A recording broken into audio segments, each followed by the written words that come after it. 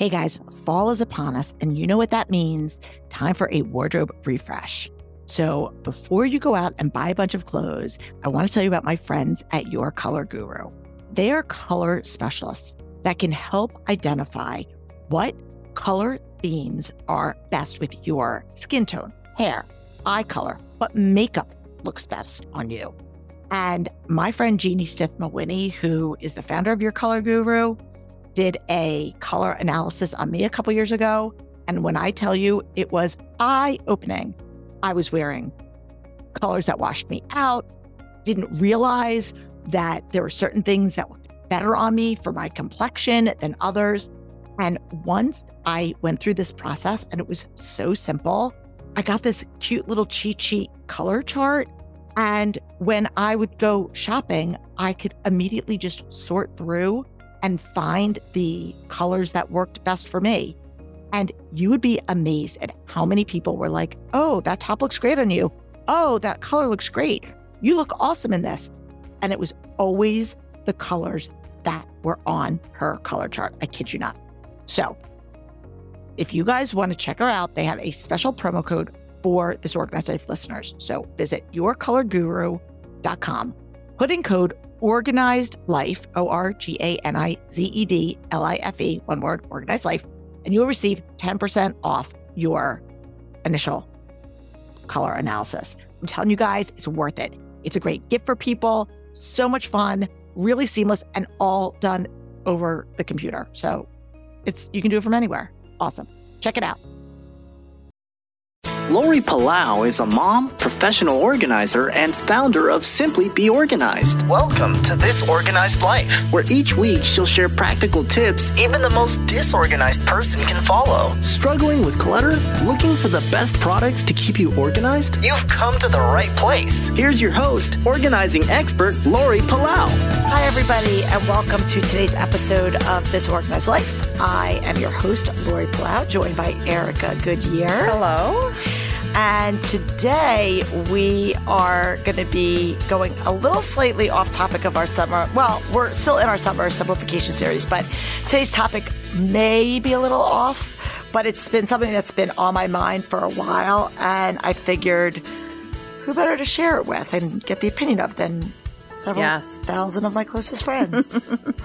So I want to talk today about helicopter parenting and how that plays into living an organized life. Like, is that counterproductive to being organized? So I figure, let me just start in case. I'm sure everybody out there knows what a helicopter parent is, but just in case any of you out there listening I'm familiar with the phrase. Yeah. So helicopter parenting is the concept of kind of hovering over your kids. And I was actually doing a little research to look up like where it originated. And I think so I'd love to know. Okay. So, and I don't have like a Wikipedia in front of me, so don't quote me exactly on this. I could be slightly off, but there was some book that was like back in the 50s, and there was like a reference in a book about helicopter parenting, but that it didn't really like pick up, and they were in reference to the helicopter, the propeller. Okay. Like kind of hovering over. Yeah. But then it was in the early 2000s that it really started picking up like traction. Okay. Where people talked about, and it had to do with the millennials. Oh, yes. The millennials. And you hear a lot about those these days. About how, and I don't want to offend any of our millennial listeners out there, but it had to do with the fact of parents being over-involved. Okay. Over-involved in all aspects of their kids' lives, whether it's sports or schoolwork or their friends, socially, academically, dating, and being way more involved than previous generations where parents kind of just parented. Yeah. And like let the chips fall where they may. So, that being said, we see a lot, and especially with social media, right? Like back in the day before there was social media, with the exception of like your close friends, you really didn't get a whole lot of detail of how people parented, right? Because what they did behind closed doors was behind closed doors. Yeah. Unless your kids were playing, you were at somebody's house and something they came back and said something. Right.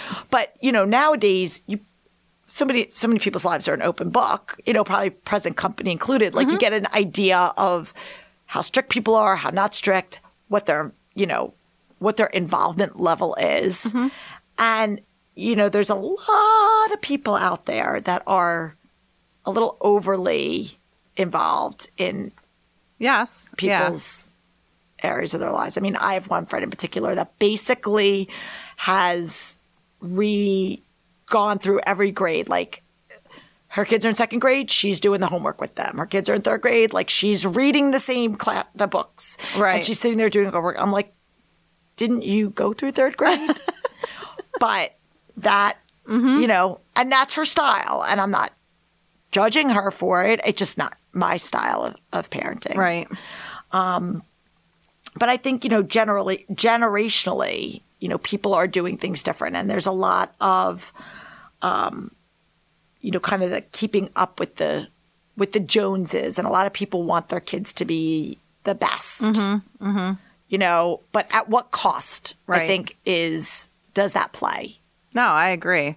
Technology, I think even colleges, it's just the whole, you got to play the game to get into colleges these days. There's more, it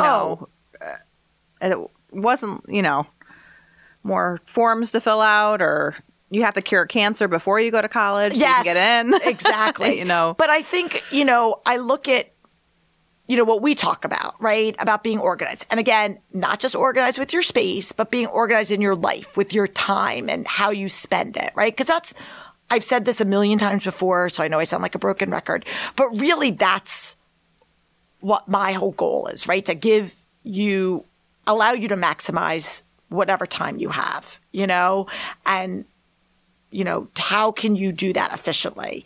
And as a parent, if you're trying to live your own life, do your own responsibilities, and also manage every detail for your kids, that's exhausting and it's not sustainable. Right. And I see a lot of the parents who, again, they mean well. They're great parents. I am not judging. I'm putting it out there. So I don't want to be getting hate mail. Like, I'm not offending anybody. I don't mean to offend or judge anybody. But I see parents that think they're doing their kids a favor by doing everything for them. Whether it's making their bed and doing their laundry when they're in high school all the time. And again, I help my kids out. I'm not saying, but not allowing them the independence to even maybe fall a little bit. But even learn how to do it. Well, they just teach them, because you'll be amazed how kids, they want to learn. Yeah. I mean, and this was kind of one of the things that made me start thinking about that I wanted to talk about this. So every year I give this, it's called a move up assembly. Oh, yeah. Okay. And I do it at the end of the school year. And the way it all came about is in our school, and I know like different schools transition to middle school at different grades, some grades at sixth grade, some grades at seventh grade. So in our school, we transition from fifth grade to sixth grade. And we live in a very small school district. So the transition from like a size number is like really no different, because the kids you go to kindergarten with are the kids you graduate high school with. It's a very small town. So from that sense, it's not really overwhelming. And the kids are all on the same campus. So they're not like going to this totally foreign building where they've never been before. With like 12 schools funneling in. Exactly. Yeah, we don't have that. But that being said, there's still expectations. There's still things that are different between, being babied in an elementary school from going to now you're moving classes. Now you have your own locker. Now you're responsible for bringing your own device back and forth to school and making sure it's charged and all of these logistical things. Okay. So when my Zoe and Alex were in fifth grade, every year they do like you go to the school for a tour, right? Which probably most schools I would envision do, to see your new school and see the lockers and the layout. But when they got to school, when they got to sixth grade, Zoe, who's my organized one and good student and whatnot, came home and was completely overwhelmed. I saw the overwhelm in her voice. I mean, on her face, and I could see like in her, hear in her voice, like that she felt nervous and anxious. And what I uncovered just by kind of asking questions, not helicoptering, but asking questions, was that there were some real strategic things that were missing when they gave them the move up. They told them you're going to have lockers, but they didn't translate that into an actionable item about how do you manage that. They told them they're going to move classrooms, but they didn't give them, well, what's the most efficient way for you to, to do that without worrying about being late. Or grabbing your books or, yeah. Right. And these are things that all the kids, you figure it out one way or the other. But I was like, what if there were a way that you could not only that you could prepare these kids in a way to kind of remove some of that anxiety for them. So I put together a focus group, and this is going back like 5 years, because they're going to be juniors in high school. And I put together a focus group of her and a bunch of her friends. And I asked them, what do you wish that you were better prepared? And I just let them talk. I bribed them with pizza, and I just let them talk. And from that, I developed a presentation for ways that you could help troubleshoot, for the newer generations coming up. And I basically pitched it to our school. And I said, I'd like to deliver this. And let's just pilot it if you're interested. And if you guys like it, then we can talk about. Right. Going on. Yep. And that's what we did. And the teachers loved it. The kids loved it. We did a handout for the parents, and all the kids were allowed to ask questions. And exactly. It was very relaxed. Right. So. And it was like a 45-minute seminar. It was nice. There was Q&A, and it was great. And so this past, June, right before school got out, we had done another one. And what I find interesting, and I look at it every year, is the kids are sponges and they want to own it. They want to feel empowered. And when you talk about, people who are helicopter parenting, they really mean well for their kids. They want nothing but the best. I mean, that's the whole point, is you're doing this because they want to shield their kids from pain or struggles or whatever. But the kids need to own their part of the process. And I saw their shoulders relax, like them walking out of there with the information for them to be armed, to be able to go, okay, now I feel like I'm in control, as opposed to I got to wait for somebody to bail me out. Right. Of course. Yeah. Do you know what I'm saying? And so I was thinking, if parents could just implement those types of strategies more into their life, of giving your kids these tools, whether it's how to talk to a coach. I mean, Zoe's had issues where she's intimidated by a coach. And as much as I would love to go to the coach because I know I could articulate it peer to peer. Right. I'm not going to do that. She's got to figure out a way that she can have those uncomfortable conversations. And it's good for them to learn, how to do it too. Yeah. Yeah. Oh, I'm 100% with you. And I know with Logan, she struggles with her grades. And I was looking at her third marking period grades, and she had dropped in 3 of her classes. And when I looked closer as to why, it was all because she wasn't turning in assignments. It wasn't that she didn't understand the material. And I sat with her teachers and I was like, listen, I am not that parent that sits there and does her homework for her and sits there. She's going to be 14 years old. She's got to figure it out. And so we had to, we had to have this come to Jesus talk where I was like, that's it. You're done. You have no more get out of jail free cards. You have to do your work. And because next year when you get to high school, no hand holding. There's no hand holding. No. So, but I think it's really hard for a lot of parents because they want their kids to succeed.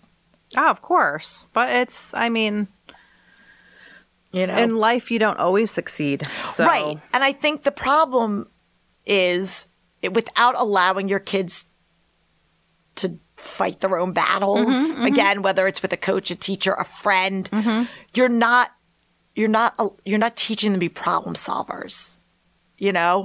And I think that is really a lot of... Or even how to talk. It's all their friends. They text and this and that. Sometimes you just have to sit in front of the person and have a conversation. Even if it's uncomfortable. Yes. It's coming out of your comfort zone. Yeah. It's very good. you know, and the one thing that I will say that despite like, you know, any feedback that I've had with parent teacher conferences or whatever, the one thing that consistently a coach or teachers will say to me is that my kids they're good self-advocates. And that's one thing that I know that Josh and I have tried to instill in the kids is, guess what? Nobody's going to give you anything in life. You have to figure out a way. And my whole thing is ask. All they can say is no. And that's, I mean... Oh my gosh, we do that with St. Baldrick's. Yes, but yes, we do. Yes. And I have no problem asking for anything. So, but I've tried to teach my kids, like, all they can say is no. And then that's it. You've tried, you know. Well, and I think a lot of times, tell me if you agree with this, but I also think a lot of times kids will, well, I know Zoe feels this way. Like, they feel like if they say something that it's going to be confrontational. Yes.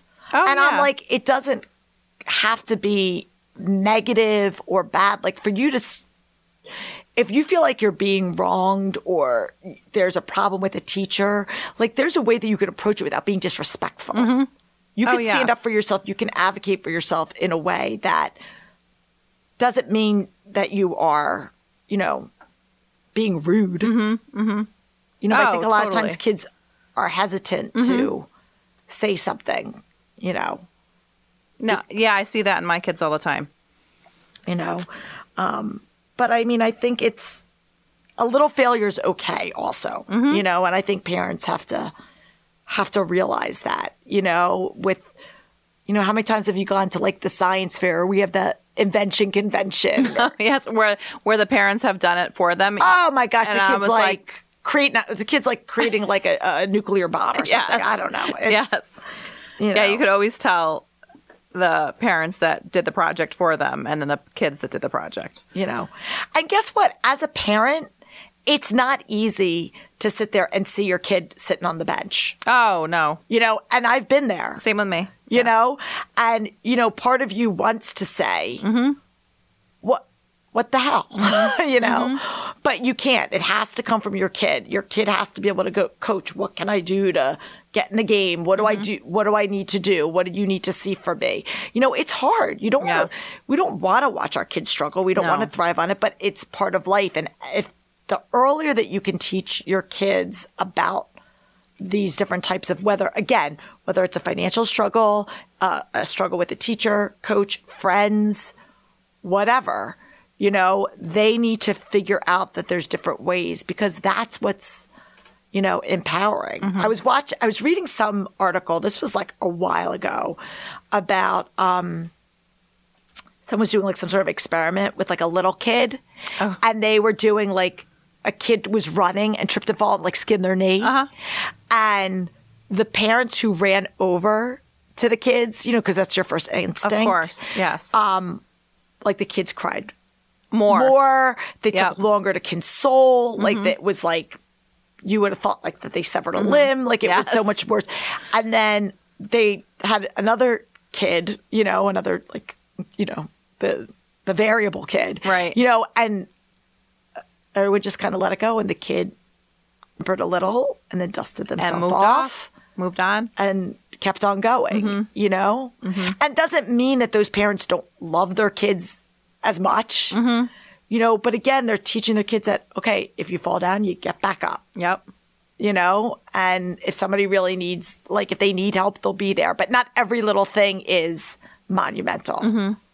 Oh, I have it constantly with actually my daughter horseback rides and her trainers. And, you know, she's going to this week-long Vermont show and she needs to step up and ask her trainers, you know, what do I need? I'm not going to Vermont, like as a parent. So she's packing her stuff. She's got to get her own self organized. So I think it's the next step for her. And it's hard. Yeah. I think it's harder for the parents than it is for the kids. Oh, totally. You know? Yes. And it's like, when do you, and you know, I talk to a lot of people that are kind of like the kids are our age, like they're teenagers and they've never done this. So it's like, when do you make that switch? And what I say is, it's gradual though. That's exactly it. Yeah. If you can do it, you know, age appropriate. And Correct. I don't have like a checklist exactly. I'm sure I could make one, but right. You know what I mean? Like there's no like specific agenda that, you know, you want to do, but you know your kids and you know the different stages of their life and activities that they're doing and things that they're, that they're going through. And, the more that you could do it, then they know that it's on them to figure it out. I mean, please, my parents never Nothing. Nothing. I mean, my parents are great. Awesome. I had a great childhood. Yeah. But I never, I didn't even fill out my college forms with them. Yeah. So, yeah. I agree. I hear you. But we're almost out of time, but I want to hear your thoughts. We'd love to hear your thoughts about helicopter parenting. What are some strategies that have worked for you guys? Let us know in the Facebook group, which again is called This Organized Life. Real struggles, real moms, real solutions. So check us out. Let us know. And that's it for today's episode. Join us next week. We're going to have a very special guest on, a friend and colleague of mine who I'm very excited. And we're going to be talking all about how to get rid of your artwork clutter once and for all without the guilt. So definitely be sure to check it out. Thanks so much. I'm Lori Palau.